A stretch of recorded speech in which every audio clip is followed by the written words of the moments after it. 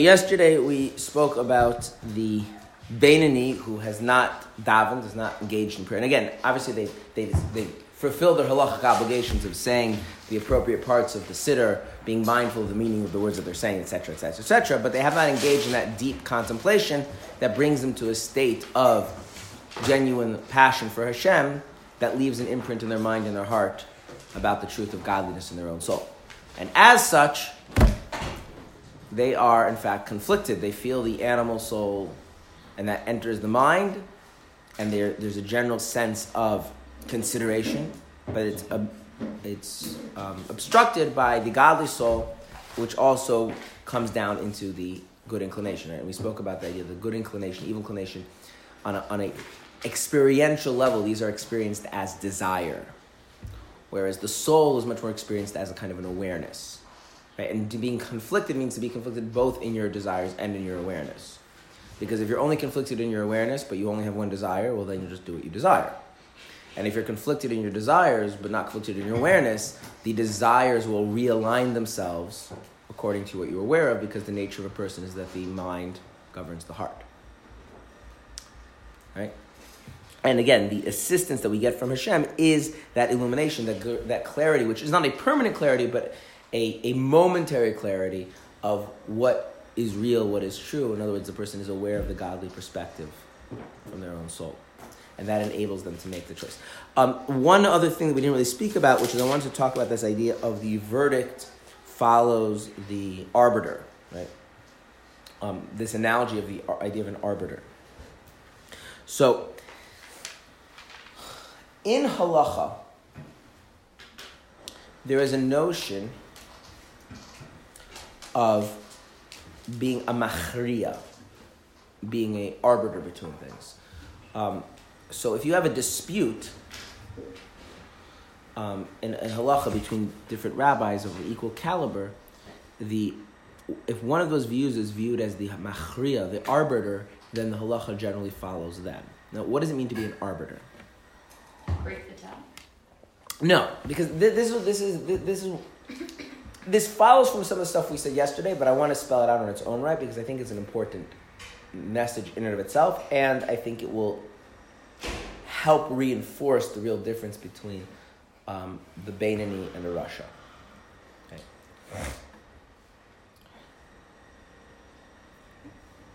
If you have one rabbi that says something is forbidden, another rabbi says that the same thing is permitted.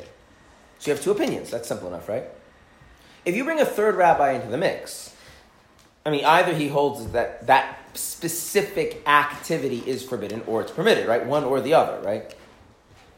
So therefore he's just siding with one of the other two parties. So is that in a case of what's called in Hebrew hachra, arbitration, as our translator uses, or is this an example of what's called hiskabrus, overcoming, overpowering? Now, if you have two against one, it's just the two are stronger than the one. That's not that's not the idea of an arbiter. What is an arbiter? An arbiter is somebody who stands removed from the two positions and is able to determine which of those two positions should be followed. Does that make sense? Like, in halacha, there's something there's something called binding arbitration, which I think also other secular legal systems have as well. The idea is that there's a law. The law is whether you have to owe someone or you don't owe somebody money. But for any number of reasons, it could be that people don't want to go to an actual court case and follow the law, so they go to arbitration. Binding arbitration means that there is a disinterested third party. They hear both sides of the issue, and what do? They decide what should be done. Not based on a principle of law, but given everybody's considerations, they think this would be the most equitable solution to the problem. Okay? There's in fact even a tradition that we have that the reason the Second Temple was destroyed is that people did not do this. This is something that's called a pshara, a compromise in Hebrew. But the idea that it's not that they're siding with one person over the other. They're looking at the issue holistically and thinking of what is the best situation. So again, going back to the example of halacha, if you have one rabbi that says one thing, one rabbi says another thing, what makes a third rabbi an arbiter is that he actually doesn't side with either rabbi. Now, how to say he doesn't side with the other rabbis? Either he says it's permitted or it's forbidden. So for this, we have to understand that there's a rationale behind a ruling. So Rabbi A says something is forbidden, and his reason is X. Rabbi B says it's permitted, and his reason is Y. Then Rabbi C comes along, and Rabbi C says, well, this question about X versus Y, this is like a very serious issue. But have you considered Z? And once you consider Z, the question about your two things, it kind of falls away. By introducing this other issue, it renders the initial dispute more straightforward. So let's give an example in a kind of a concrete way, not with halacha, but with psychology. So we have what's called a trait in Chassidus called chesed. Chesed is the innate desire that human beings have to give, to share. Not because we necessarily like the person, just the innate desire to give and to share. Okay? So, for instance, have you ever, something good happened, you want to celebrate with your friends? Right? So you, take everyone out to dinner? You're not being nice, per se. It's not an issue of being nice, but you have some goodness you want to share, right? Or a person's a wealthy philanthropist. They want to donate lots of money so that they can do lots of good. Or you love somebody, you like them, you care about them, and you want to show them, so you give them a gift, right? There's many different ways chesed comes out, but it always has this quality of you don't want to keep stuff for yourself. You want to spread it out. Okay? Then there's something called gevura, which is the tendency to hold things for yourself. Would you like your private information made public? Why not? Is it A, because it could lead to negative things, or B, that itself is negative? It leads to negative things. In other words, if your private information is made public, and all that happens is people know about it, they read all about your private information, but they don't do anything, they don't act on that, would you say that then no harm has been done? It's still private. Or is the publicizing of your privacy in and of itself a kind of a violation? Right? You see what I'm saying? So there's a sense that when you value something, you want to withhold it, you want to protect it, you want to take care of it. So why is it that, for instance, Chassidus says that women tend to be more gevura and men tend to be more chesed. Now, that can sometimes be interpreted that men are nicer and women are harsher, but that not necessarily really what it means. Imagine your teenager comes home and says, I want to go with some friends on an outing, unsupervised by any adults. Which parent, statistically, is more likely to say, well, that sounds like a reasonable thing to do. You're not 5 anymore, you might as well learn the way the world works. And versus which parent's you could get hurt, something might happen. You need adult supervision, right? In other words, there's a sense at which that the protectiveness is really about gevura.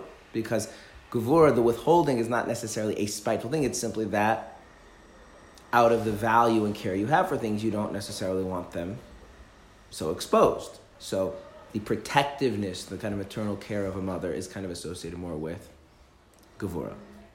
Okay? Does that make sense? So you just get to the feeling. Okay. Now there's something called rachamim. Rachamim is called rachamim is compassion. So now let's say you're walking down the street, and this is an overly simplistic analogy to illustrate the point. You're walking down the street, and there's a person, and the person is poor, and they're asking for money. Now, if the chesed in you is aroused, you're going to feel like you want to give them some money. Right? After all, you have money. Why should they not have money, right?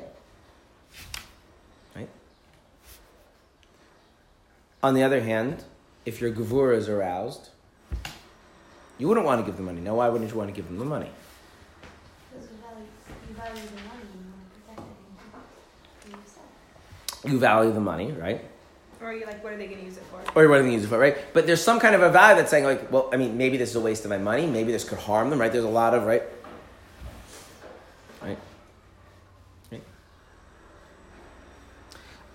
Just to go back a second. You ever know that have you ever had the experience like sometimes you get money and you feel the urge to like spend it and do stuff with it, and sometimes you get the money and you're like you want to hold on to it.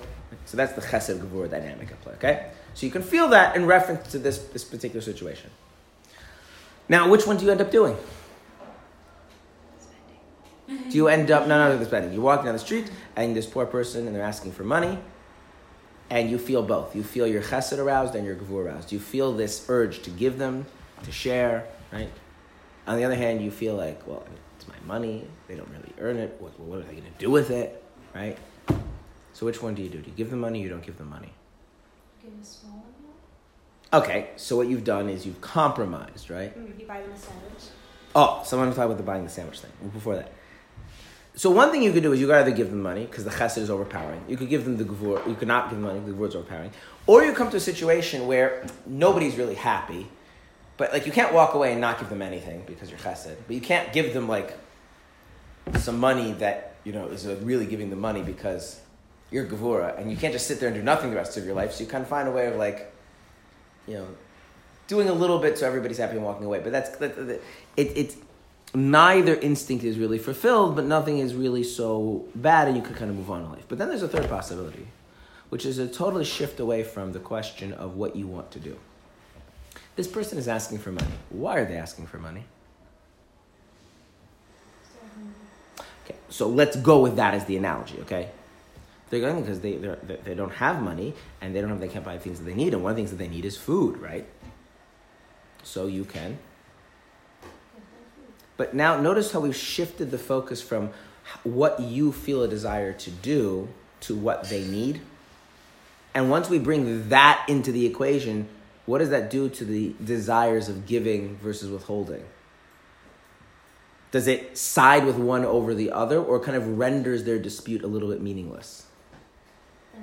Right? And so you're not even, it's like, okay, if the question is what I feel like doing, do I want to give, do I not want to give? Like, that's not the question. The question is, there's a person, they're destitute, they're hungry, they need to eat. Like, that's the issue. And bringing that into it, the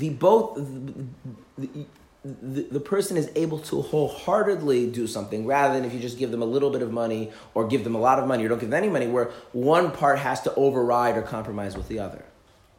So now if in halacha you were to have, one rabbi says X is forbidden and one rabbi says X is permitted. Rabbi A says the first rabbi says because this is my reasoning. The second rabbi says this is my reasoning. The third rabbi says yeah. That all well and good, but have you considered this other thing? And once you bring that other thing into consideration, it turns out that issue that you were debating is not really the relevant factor. In other words, yes, Rabbi A, you have a point. Yes, Rabbi B, you have a point. But both of you are kind of, on a certain sense, missing the point. Okay? So a machriya, on the one hand, legitimizes both points of view and also renders them somewhat irrelevant by introducing something that is more significant. Does that make sense? It's a different mindset. Okay, so now let's imagine you have a beis din, because remember we have this example of like 3 judges, right? You have 3 judges. Yeah? One judge says, it has to be a monetary issue, because it could not be a monetary issue. I guess you could have lashes. But one judge says, you owe the money. The other judge says, you don't owe the money. Okay? The third judge says, you don't owe the money. The third judge is not simply making it a case of 2 versus 1. There's a halacha, and the halacha is that in a court of law, the halacha follows who? Majority. The majority. Okay. So, what if we only have 2 judges and they both say that you don't have to pay the money? Is that a valid beis din? I want you to think about 2 things. On the one hand, we just said that if one judge says you have to pay the money, 2 judges say you don't have to pay the money, the halacha follows the majority, right? So we're following the 2 judges. What if we just had a beis din of 2 judges and the 2 judges rule you don't have to pay the money? Is that a valid ruling? Why not? Because it's possible that they were both missing a point. No. I mean, even if you had a 3rd judge and the 3rd judge disagreed with them, at the end the halacha would follow them, right? Like, what do I care? I've got, the first judge says You don't have to pay the money. Second judge, you don't have to pay the money. I don't need the third judge because whatever the third judge says is not going to change the fact. The fact is the halacha follows the majority. I have two judges. They say you don't owe the money. Discussion over. I don't need the third judge, right? The halacha is that a binding ruling requires how many judges? 3. So much so that if two judges sign it like a court ruling in halacha, and for whatever reason the third judge couldn't sign it because he wasn't there, they have to actually write, there were 3 of us, but for whatever reason the third one can't actually sign. Because if you only have 2 signatures, what does that mean? It's invalid. In other words, the power of the basis, the power of the court is that a panel of 3 judges is sitting there. So now here's the interesting question. If you were to ask that dissenting judge what the halacha is, do you owe the money, you don't owe the money? He said you owe the money, right? The other 2 judges say you don't owe the money. Now you ask him, okay, given that there's 2 judges that say I don't owe the money, one judge says that I do owe the money, judge who says I do owe the money, do I actually owe the money? What would he say? Say, no, the halacha, this Beis Din has ruled that you don't owe the money. In other words, if you were to ask him what the halacha is, he would tell you that the halacha is like who? Like the other guys. That's the simple way of reading it. But the reading he would tell you is the halacha is like this Beis Din, and this Beis Din has ruled that you don't owe the money. Because there's a principle of the Beis Din. There's a principle that when you have a panel of judges, the halacha follows the majority. And once that's the case, all 3 judges are in agreement that the halacha in practice is like what the Beis Din says, right? So by introducing a third judge, you move it from 2 rabbis, each with individual opinions, and now you've created a new entity called a Beis Din, a court. And that's also why if you just have 2 judges who agree, that's not binding. You need to have the third judge. And if the third judge comes, he dissents, and by dissenting, he makes the opinion more valid. How does he make the opinion more valid? Because now that it's 3 judges, we've introduced a new factor, which is it's not individual people making a decision, it's a Beis Din. Okay? There's a rule, right? That everybody agrees with that the halacha follows the Beis Din. And a Beis Din is comprised of 3 members. And a Beis Din rules based on a majority of its members. Once you introduce that into the issue, all 3 judges are going to agree that in practice the halacha follows one view. Even though if you ask them individually, they would say that the halacha does not, that they disagree with each other. Okay. Wait, I have a question. Yeah. What if if all 3 judges agree, then what's the value in adding a third one? If he's agreeing that. There's an interesting question why a Beis Din needs to have 3. I don't want to go into because it's not really pertinent for our thing. I just want to bring up the idea is that it's not in those. You shouldn't think of when he says that the third judge he's siding with one over the other. That it's like one side overpowering the other. That's not really what's happening. By introducing a third judge, what are you doing? You're creating a new reality called the Beis Din, and the halacha is the Beis Din follows the majority. And now even the dissenting judge will agree that the halacha should not follow what he thinks, but rather what his colleagues think. Okay? Right? So we've introduced this new factor. Okay. Now, does that mean he's genuinely, though, changed his mind? In other words, if he were to sit on the Beis Din with the exact same case, and it happens to be in the next case, is he going to rule like the previous Beis Din rule? No, his understanding of the issue hasn't changed. He is agreeing, though, that his understanding of the issue has been rendered irrelevant by the fact that there is a Beis Din. You see what's happened? He is submitting to the authority of the Beis Din that he is part of and issuing his, and so he will sign the ruling that he actually disagrees with the legal reasoning of. Right? In fact, in halacha, you're really not supposed to have, if you have a Beis Din, you're not supposed to, like in the Supreme Court, they publish dissenting views. You're not really supposed to do that in Beis Din. You're not supposed to reveal what the deliberations were once the Beis Din has issued their ruling. The Beis Din should issue a unanimous ruling, even though in the privacy of their deliberations, they didn't all agree, but they follow whatever the majority is. Why shouldn't they publish it? It undermines the authority. I mean, it's the simple reason. Okay. All right. So now let's go back to, we have the animal, we have our Yetzer Hara and our Yetzer Tov, and they're pretty conflicted, right? How is this problem being resolved? Is by strengthening the awareness of the godly soul. So remember I went back, I gave you that analogy yesterday. If you have, like if you know absolutely that the cheesecake is going to kill you. Yeah. The part of you that wants to eat the cheesecake, will it agree that you shouldn't eat the cheesecake? Yeah.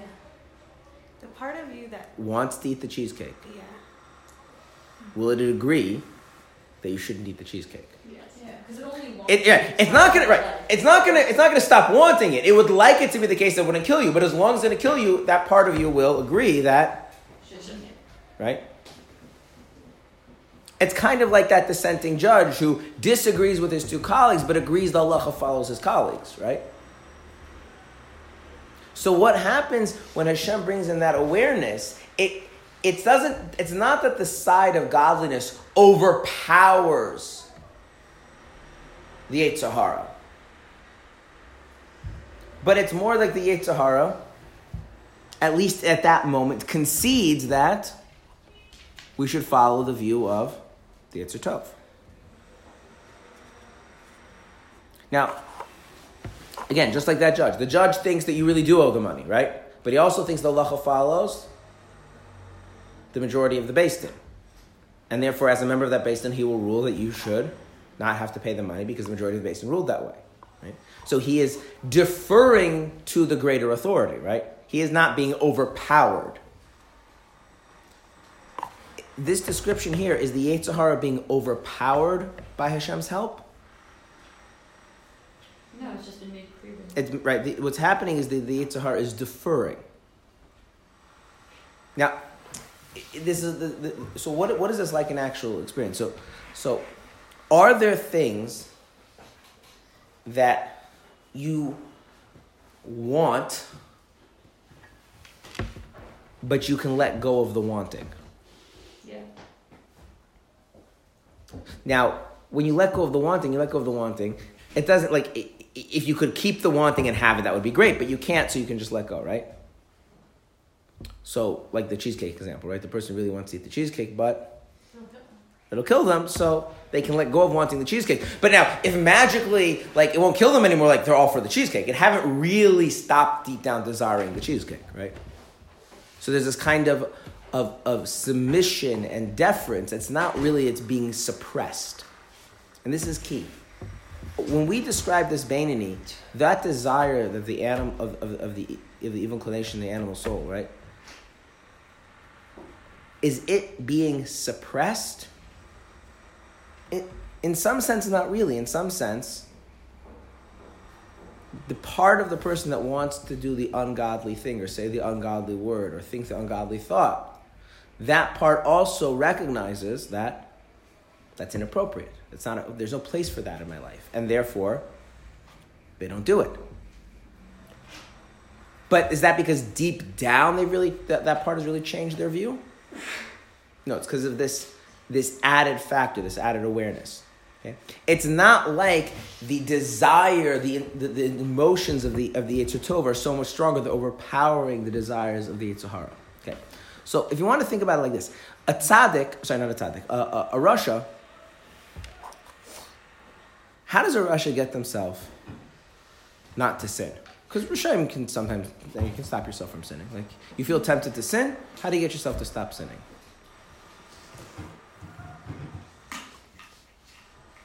Not worth it. What? Yeah. I think through all the elements of the impacts and the consequences. I think the elements and the consequences. Not really what I want. It's not really what I want. Why is it not really what you want?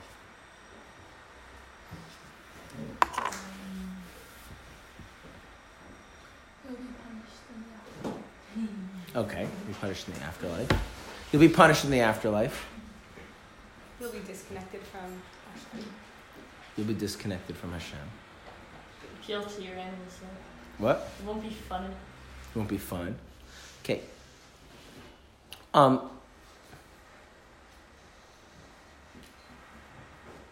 Do these really take away the desire to do the wrong thing? Mm-hmm. Not really. If you show that it's despicable and horrible, then it could. Okay, but that's not really how that works, right? You can't really do Sometimes. that. Fine, but generally not. So then, so the desire to sin doesn't really disappear because of anything you said. So then, how do you not sin? Because it just becomes clear that that's not what should be done after. Well, that's the question. Is that always the case, or is sometimes the case that what you do is you just try to make you try to get more emotionally invested in the other side of it? In other words, like, you're using desire to combat desire. Use the example of punishment, yeah? That's very good. If you don't want to sin because you don't want to be punished, you're using the desire not to suffer later to drown out the desire to enjoy the sin now. So it's a desire conflicting with desire. Right? Mm-hmm. I mean, there is obviously awareness involved, but that's really what it is. It's not you're desiring it less. Okay? If a person tries to get themselves not just to not sin in a very reactive way, something in a proactive way, they want to really be in a growth-oriented mindset and really grow in their Judaism. They want to get very inspired and very motivated, very engaged. What are they trying to do? They're trying to strengthen the desires of the Yetzer Tov, to make them much stronger than. Right. So in other words, what's happening is there's a wrestling match between the Yetzer Tov and the Yetzer Hara. You're trying to make one side stronger. What is this happening to this Beinoni? Is he making one side stronger than the other? They're equal, right? One side doesn't overpower the other. And then Hashem comes along and does what? Adds a level of clarity that creates at least temporarily a sense of hachra, a sense that even the Yetzer Hara would concede, this is not really what I want. They can let go. Now, is that concession a true ultimate concession? No, it's like that judge who's dissenting but agrees that the halacha follows his colleagues. And so there is a kind of peace in this. Even though yesterday we were focusing on how much conflict this person has, there is a kind of a peace here that's absent in the life of a Rasha, because the Rasha's approach is one of, okay, if the Yetzer Hara is very, really strong, I have to make my Yetzer Tov even stronger to drown it out. But what this is saying is, no, I just have to get to a place where Hashem will help me have that clarity. And as long as I have that clarity, what happens? Even the Yetzer Hara will agree that I shouldn't act on its desires.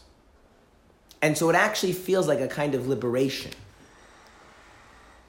When the help of Hashem comes, the way it's described here, it feels like the person feels liberated from the Yetzer Hara. Not they don't feel like they've defeated the Yetzer Hara. I mean, in behavior they've defeated it, but it's not experiential. Like, yes, I've overcome it. It's not like that. It has a kind of a quality similar to what we spoke about the Beinoni after davening. You see what I'm saying? Like because otherwise, what you're doing is the person is constantly in a state of aggressiveness within themselves. Right? Like sometimes people approach being religious this way. It's like you have temptation, the desire to sin. You have this negative side to you, right? And you have to be vigilant and fight against it. And so the whole religious experience becomes one of battle, not in the sense of the notion of battle as like a tactical thing or a strategic thing, which is how it's understood in Tanya, but in the sense of just like an inner aggressiveness.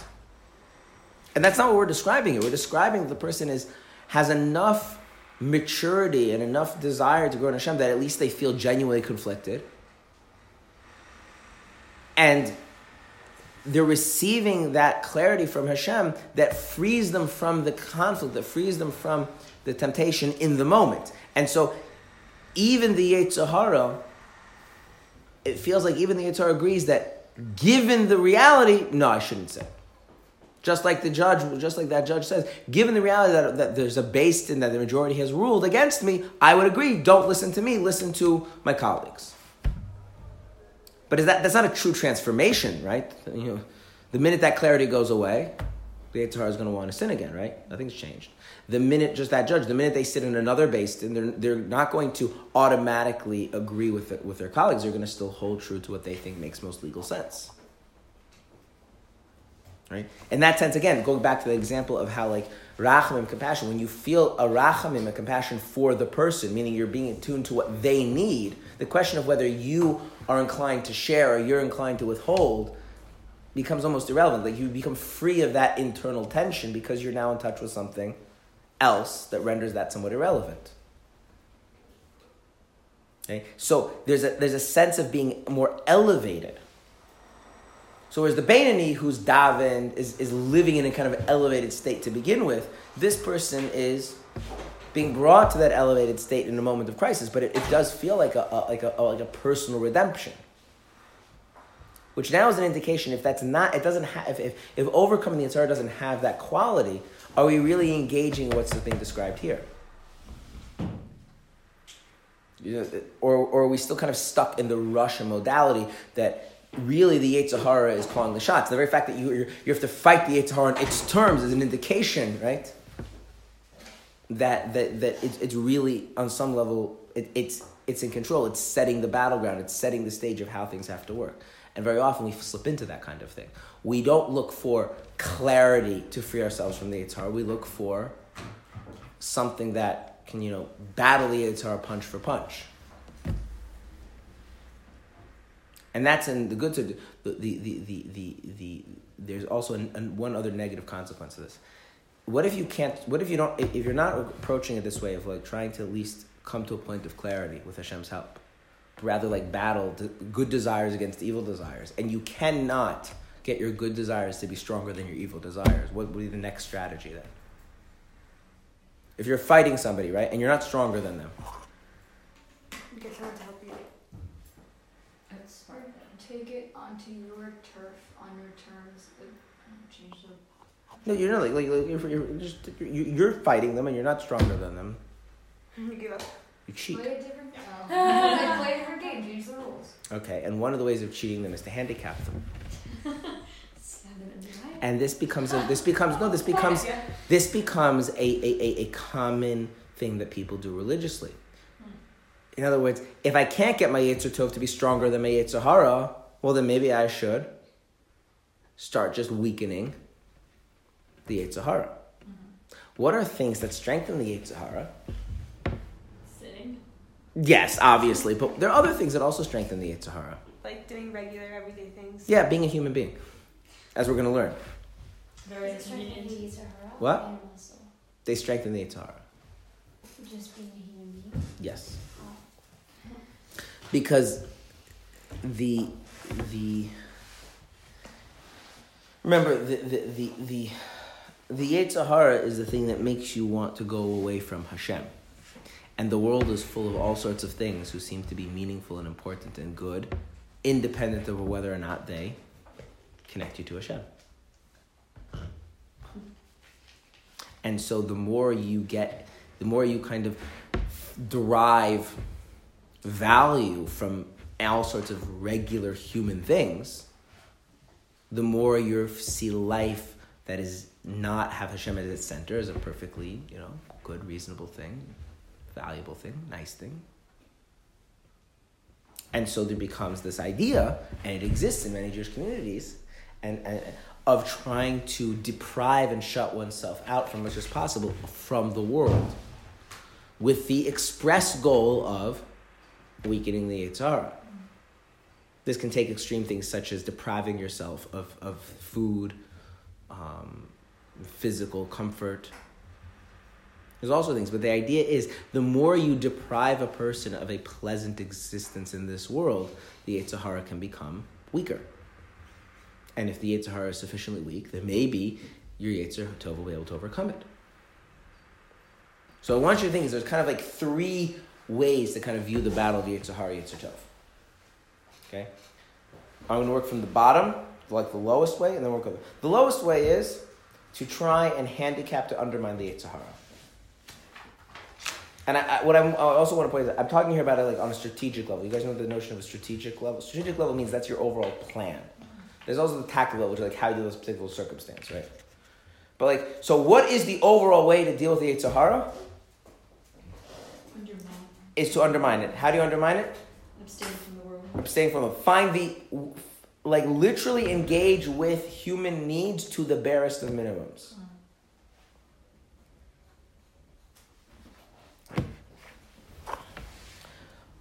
Can I tell you an extreme story? Okay.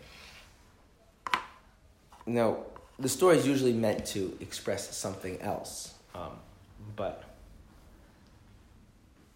there was the Baal Shem Tov used to go around asking people how things were going in life. You know, how's your health? How are your children? How's your parnasa? To get them to say Baruch Hashem. So one time the Baal Shem Tov went to what's called a parsha. Parsha is an ascetic of someone who deprived himself of everything. And this parsha, he had a certain section of the local base medrash, like in an attic, it was just his place. And he would sit there and he would learn all day. He didn't go home at night. Probably went home Friday nights and that's it. He had cotton in his ear. He had like literally like as much sensory deprivation as possible. He didn't speak to anybody unless they were going to talk about Torah things. And that's how he lived his life. The Baal Shem Tov goes over to him and asks him, how's Parnasa, how's this, how's that? And the guy gets very upset. And eventually he says, like, why are you wasting my time? And the Baal Shem Tov says, why are you depriving Hashem of his livelihood? That praising Hashem for physical things, so to speak, it nourishes Hashem. I don't want to talk about that idea. There's this story. Now you hear this story, like that guy's a little bit nuts, right? That wasn't nuts. That was very often considered to be an ideal. And if you're not living that ideal, well, maybe that's because you can't handle it. Okay?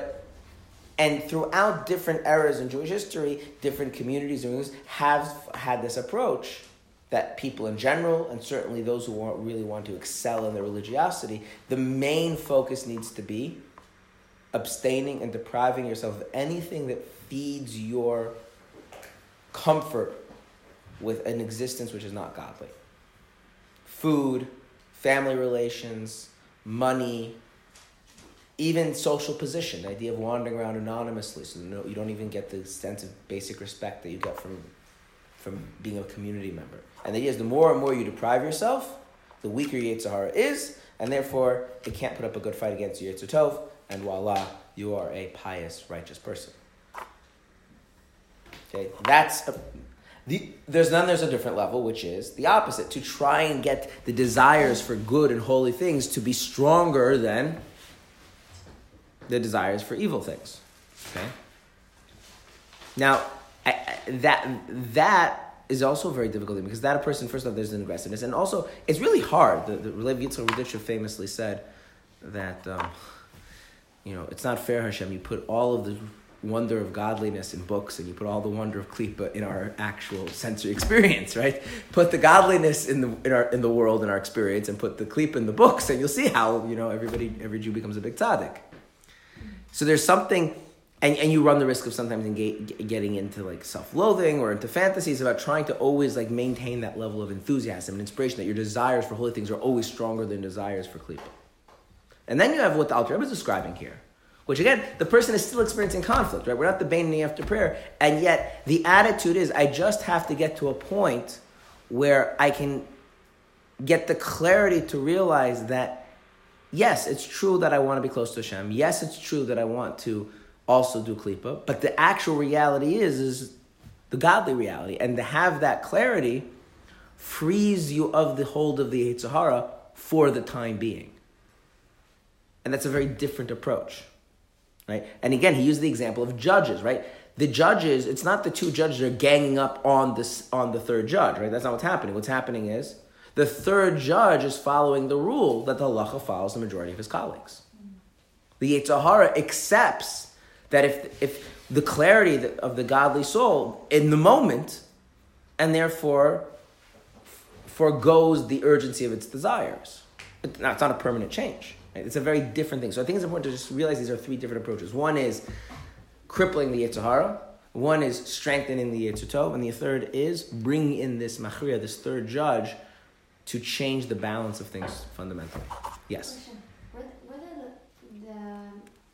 the lowest level, like the breaking the Yetzer Hara, is that coming from Jewish sources? It's a debate.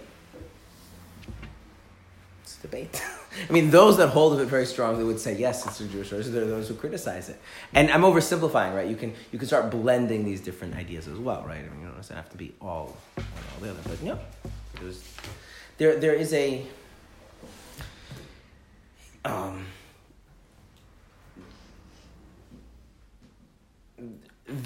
it's not... You don't have to do a lot of mental gymnastics to find sources for this in Talmudic literature. I mean, it's not necessarily that you necessarily have to read those texts, but you could find such things. There's the famous story about Rabbi Elazar, the son of Rabbi Shimon, who was always ill with these horrific wounds that were just like oozing blood and pus all the time. And had to constantly have his bed sheets changed and his bandages. And his wife was very good about making sure that his bed sheets and stuff were always, being changed. His bandages were always being cleaned. Until one night she heard that he was inviting all of the like different insects and worms to come and like devour his flesh. And he was like, well, I mean, if you're doing this to yourself, then I'm out of here. And she left. And that same day, some sailors who had davened in the merit of Rabbi Elazar brought him a gift of new sheets. And so he got new sheets anyway. And when his wife saw that Hashem was taking care of it anyway, she decided that she should do it rather than someone else. So you could take that story in its very literal way and argue that, he's Rabbi Elazar, the son of Rabbi Shimon, he's a great tzaddik. Why is he a great tzaddik? Because he is, afflicting himself physically to deprive any sense of pleasantness of the physical world, right? With Alter Rebbe himself brought the idea that David HaMelech fasted in order to become a tzaddik. I mean, you have such ideas. The question is, do you take them in that very literal way and then build a whole philosophy that's what we should be doing? A philosophy of depriving ourselves. I mean, there are those, or do you say no? That those have other considerations involved. It's not necessarily exactly what it looks like, but it's not like many things in Jewish thought. Those who object to something always argue that it comes from non-Jewish sources, and those who hold of it want to argue that it does come from Jewish sources. And the sources have enough ambiguity that both arguments can be seen to be reasonable. There are very few things in Judaism that I would say you can conclusively say, "Oh, that's not Jewish." Like there's a lot of stuff in the range of Orthodox approach that. Now, it is definitely true that the Baal Shem Tov was very opposed to these ideas in general. Although he didn't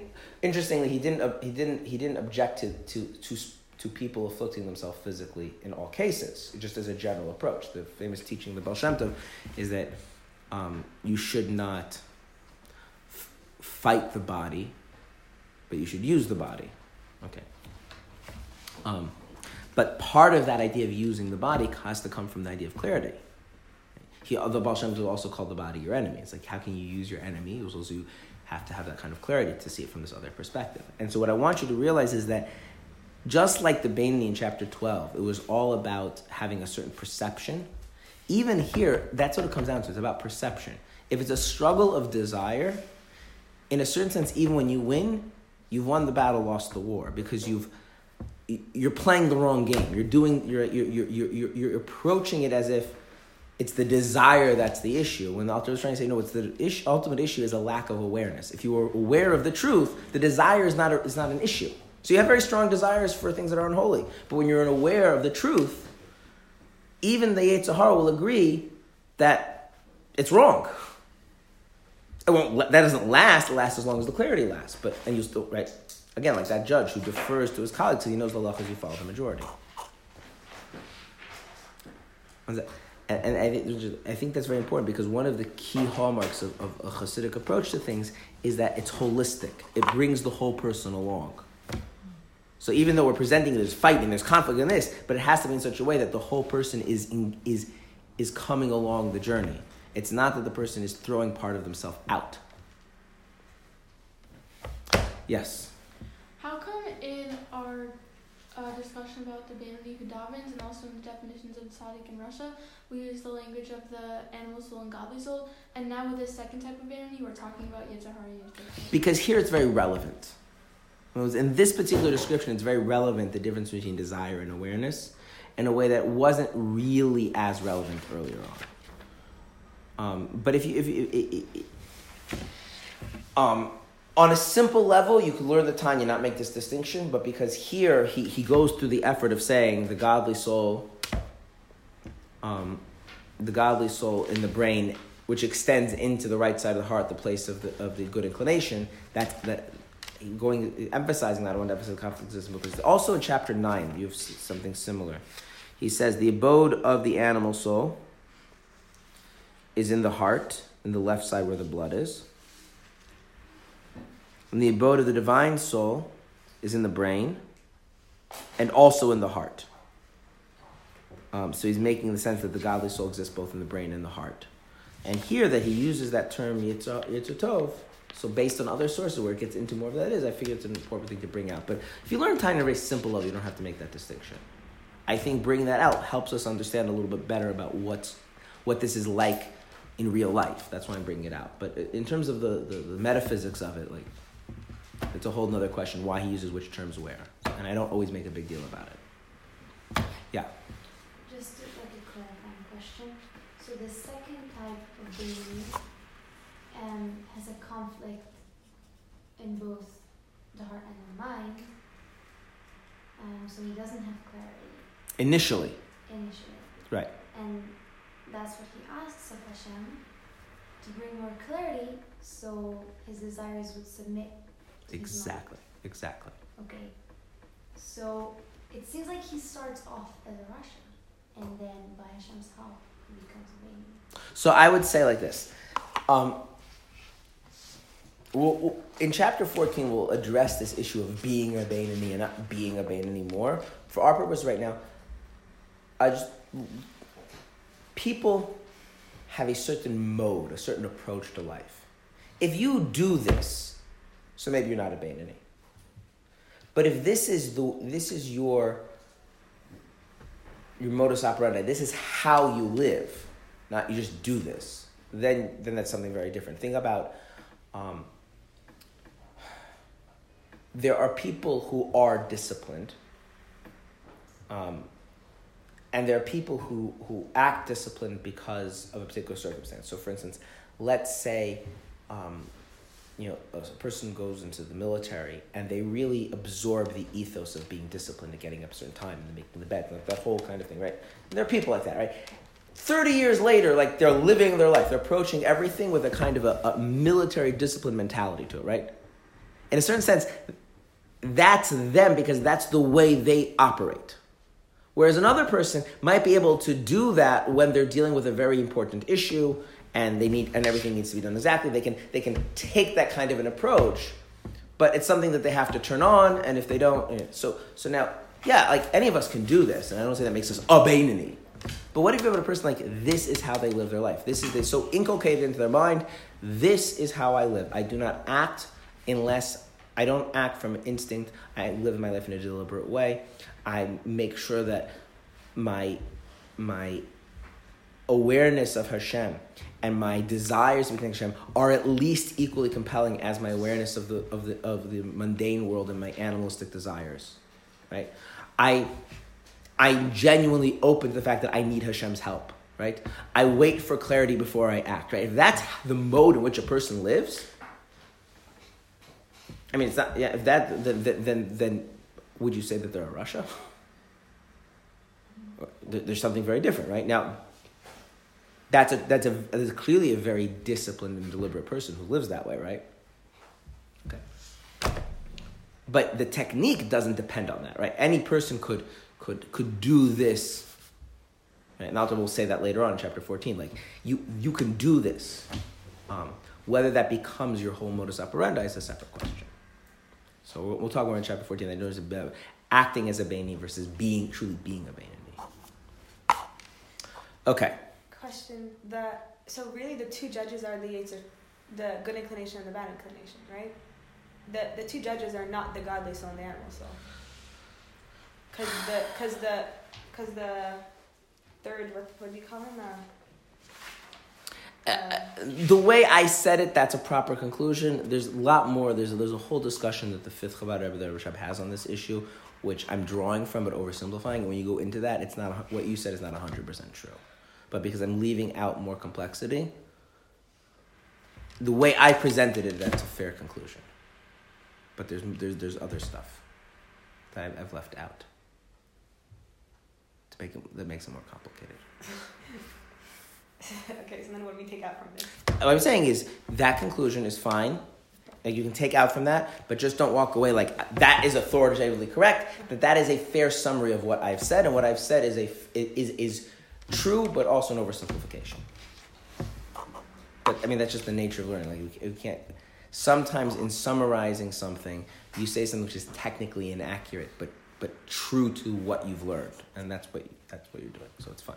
I just don't want to like vouch for yes, and then you like come back 5 years later. Rabbi Kaufman, you said, and then I found in this mimer. Like I know that says in the other mimer the other thing, and like yes, but it's a fair summary of what I've said, even though it's not so simple that that's correct. But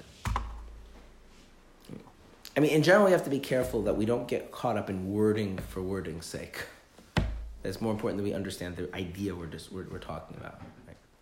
And in that sense, you're 100% right. Yes, the conflict they feel is the desires that have legitimacy because of the awareness, and then there's this deeper, more absolute awareness that comes and reconciles the issue.